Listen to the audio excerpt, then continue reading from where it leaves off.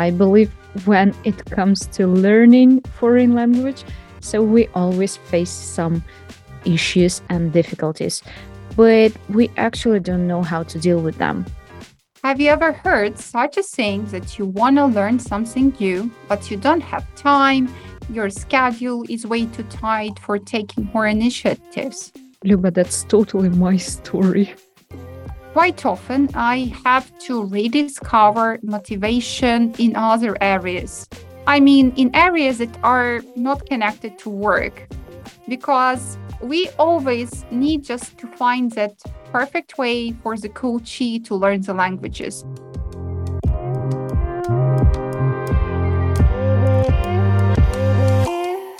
Welcome to People Tech and Other Weirdness, the not-so-serious SoftServe podcast. Here we collect stories from our people about their roles and rules, game-changing decisions, wins, walls, and falls. You'll hear about technologies from those who create them. Let's see who we have on today. Hi, everybody. Welcome to another episode of People Tech and Other Weirdness. My name is Marta Halyshych, and I'm a certified coach, NLP practitioner, and a teacher. In this episode, my colleague Liubov Muntian and I will discover an alternative way of learning foreign languages.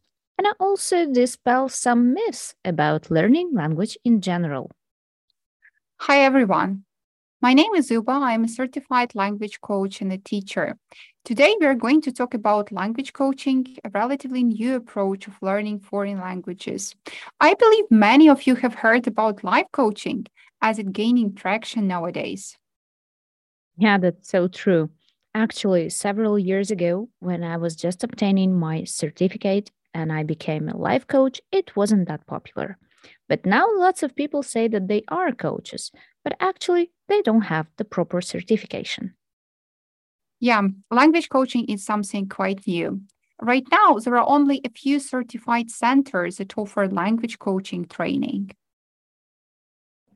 But I know that you're a certified language coach. So, what is the difference? I mean, how your vision of the language coaching itself has changed. And did it change from the beginning or it became in the middle? Tell us, please, your story. Yeah, it definitely changed.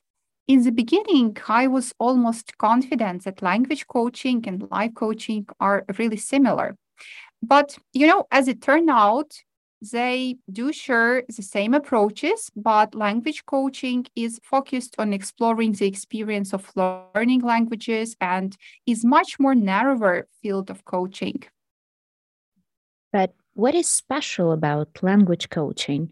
Why should learners actually choose this option for learning? This is an approach when learning the language is tailored specifically to the needs of the person, his or her circumstances, possibilities, and preferences. That's why it's quite different from just learning English. Yeah, I believe when it comes to learning foreign language, so we always face some issues and difficulties, but we actually don't know how to deal with them. I face totally the same situation learning Polish right now. Learning a new language is not only about attending courses or checking the grammar, doing the homework, as many people think. And together with the technology advancements, we should find our own path of obtaining new information. So I think that your experience, Luba, will be totally important today. I hope so. When people learn languages, there is always some fear of communicating in another language. For instance, giving a presentations or just having a small talk with your co-workers in the office. Yeah, it is related not only to coworkers, I believe. But Luba, have you ever bumped into such questions from your coaches? Sure. Let me tell you one of my client story. One of my coaches had been learning English for years. She didn't feel any improvements. She attended courses, did exercises, but in the long run, the level remained just the same. So her overall attitude to English was quite negative. She even started questioning herself if she really could improve her English. Yeah, such a true story. That's why people often quit learning. But I believe there is a solution for that. So tell me, please, did language coaching help for her, or was it an efficient way of solving her request or not? Yeah, it worked. Tell me more. So, Hans, how did you together create a unique solution? And I'm sure that she didn't stop her learning process. So, I'm very interested in the solution.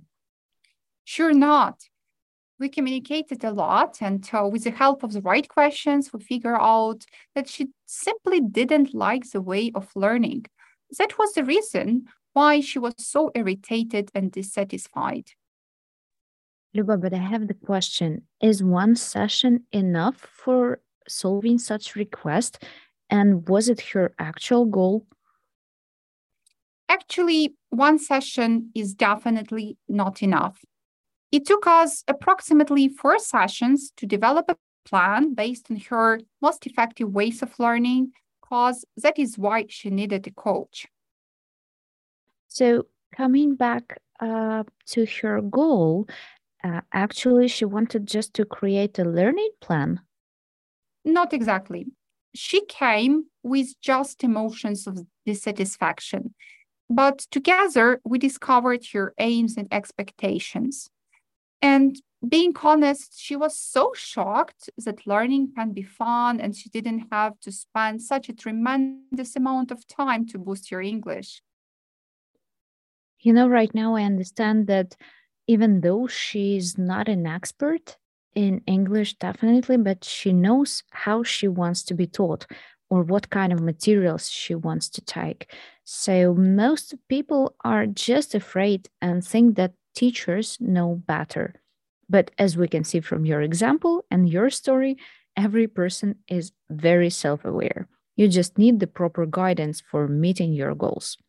Do you have any other stories, Luba? Of course, I do. Have you ever heard such a saying that you want to learn something new, but you don't have time? Your schedule is way too tight for taking more initiatives. Luba, that's totally my story. I remember learning irregular verbs at night because I was too busy during the day. It ended up well. Nevertheless, I don't consider it as a good way. And it's so hard to push yourself to and struggle even, to learn something new. So, yeah. True. The same I had with one of my clients. When you have to handle work, family life, and other things, there could be very little time to improve English. One case from my practice was when a client struggled to find time for English. She had to mingle family life with 3 small kids, managerial position at work, and then she had to relocate to Germany. A couple of months before, she made a decision to change the field of her work, but she desperately needed a high level of English. Wow, that's, I think, a very hard case. So, how did you deal with that request? Is she still dissatisfied with her level? After having our first diagnostic session, we came to a conclusion that even in Germany, she had opportunities to communicate in English. Luba, how come? As far as I know, Germany is not quite an English speaking country. Yeah, you're right. At first, we brainstormed all of the possibilities, including even online resources. But a perfect way for her, under current life circumstances, turned out to have more communication with her host in Germany. Only later, she remembered that her host is pretty fluent in English. And you wouldn't believe it, but in a few weeks, she felt more comfortable speaking in English. Yeah, I actually believe in that. And I think that such approach is the most efficient. People often forget that learning and using should go together as the one process. Even let's take a look at a Udemy course on thinking in English. The author advises to explain every object around in English. So I think this case was also efficient due to this fact. Coming back, by the way, to this woman, did she feel the progress afterwards?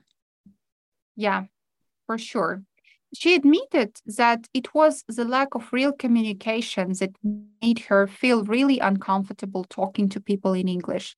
So we together came to a conclusion that small talk in the kitchen could be a perfect opportunity to practice English. Later, she came back to share with me her positive experience and real progress. Even more, she has changed her attitude to learning process. Amazing story. And actually, I totally agree with that. I also recommend my clients searching for more opportunities to use language instead of just learning that. And even coming back to my example with Polish, I actually started communicating with my neighbors and it became better. You see, sometimes we just don't see the ways how we can improve the language. Exactly. And you know what, Marta? I have one more interesting story for you. Luba, shoot. I'm already intrigued. There was a case when a developer came to a language coaching session just because his manager asked him to do it. And as you can guess, he was not motivated at all. He felt like he was forced to do something. Wow. I see, even from my experience, that being unmotivated is a pretty common thing. So if people come to you and you see that they are not motivated, or they actually say that they don't have the motivation for learning, they are not eager to share the thoughts with you. So, how do you deal with such clients? I believe that even in the practice, they are most often called like hard clients. Yeah, quite often I have to rediscover motivation in other areas. I mean, in areas that are not connected to work. However, I wouldn't call them hard clients because we always need just to find that perfect way for the coachee to learn the languages. For instance, some associates may want to boost their English for traveling. Others want to be able to read in English, as many professional resources are originally in English. But first of all, I have to dig deeper to find all of these reasons to learn English that can boost motivation. And I remember quite an interesting case when a client felt not that motivated to learn English for work, but he was crazy about car racing. So we decided just to watch videos about racing and work with grammar and vocab from that. So learning process was really pleasant for him. And you know what? It became a really effective way for him to improve his language. Such a nice trick. I believe that I should find a hobby. Yeah. And coming back to the developer, as you started and mentioned the story, um, how did you deal and how did you work with him? Did you find his motivation? Yeah, we managed to do it. But at first, he said that he didn't feel he needed to improve his English, as he didn't speak a lot at meetings, as mostly his team lead did all of the talking.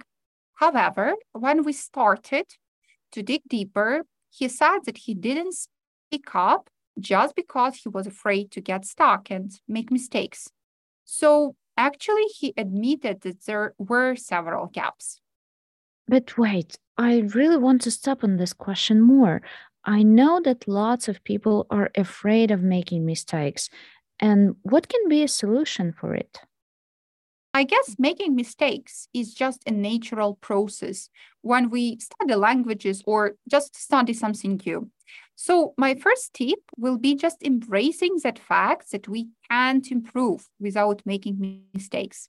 And as a language coach, at first diagnostic session, I ask the client how he or she prefers being corrected. Actually, it's so great that language coaching even covers such tricky questions like correcting. But what about that guy? How is his progress now? Yeah, his progress is great, to tell you the truth. I helped him to set a plan that just included some phrases for having meetings, interrupting, making suggestions, clarifying. We agreed to meet in 2 weeks to analyze his first results, and you will never guess what. He started being more active at meetings, and his team lead even offered him to be a mentor for trainees in the team. He was really on cloud nine. Luba, thank you so much. You provided such awesome cases that I'm still shocked.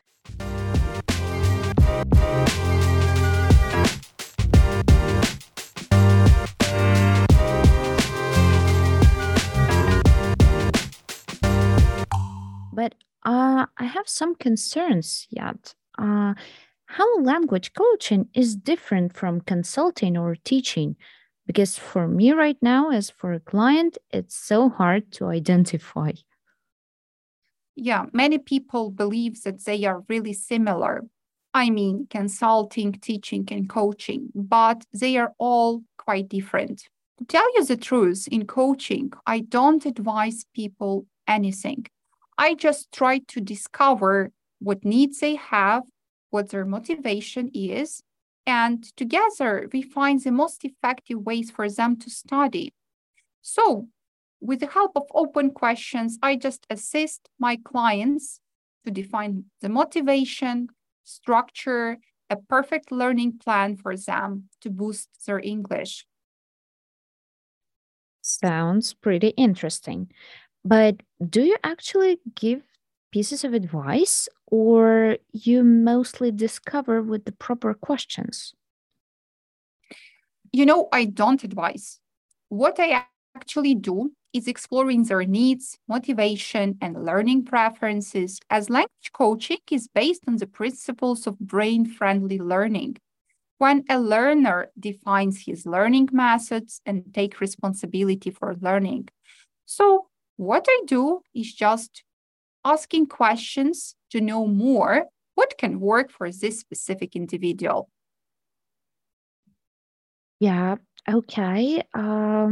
Yeah, it still sounds for me a bit interesting and not clear. I have some questions more. So, Luba, if people come and say that they actually don't know what they want to have, or how they want to be corrected, or what kind of activities they want, is that easy to find out? I wouldn't say that it is an easy case when people don't know what exactly they want to learn. However, together with my coaches, we have conversations and then we can really rediscover their motivation. We can find out the topics they need for work or maybe for traveling. And also, we even define what kind of activities will be the most effective for them. And I know such cases because I actually had such clients that they want just only to watch films to improve English. Will you, as a language coach, take it as the activity to practice English? And how do you actually deal with such cases?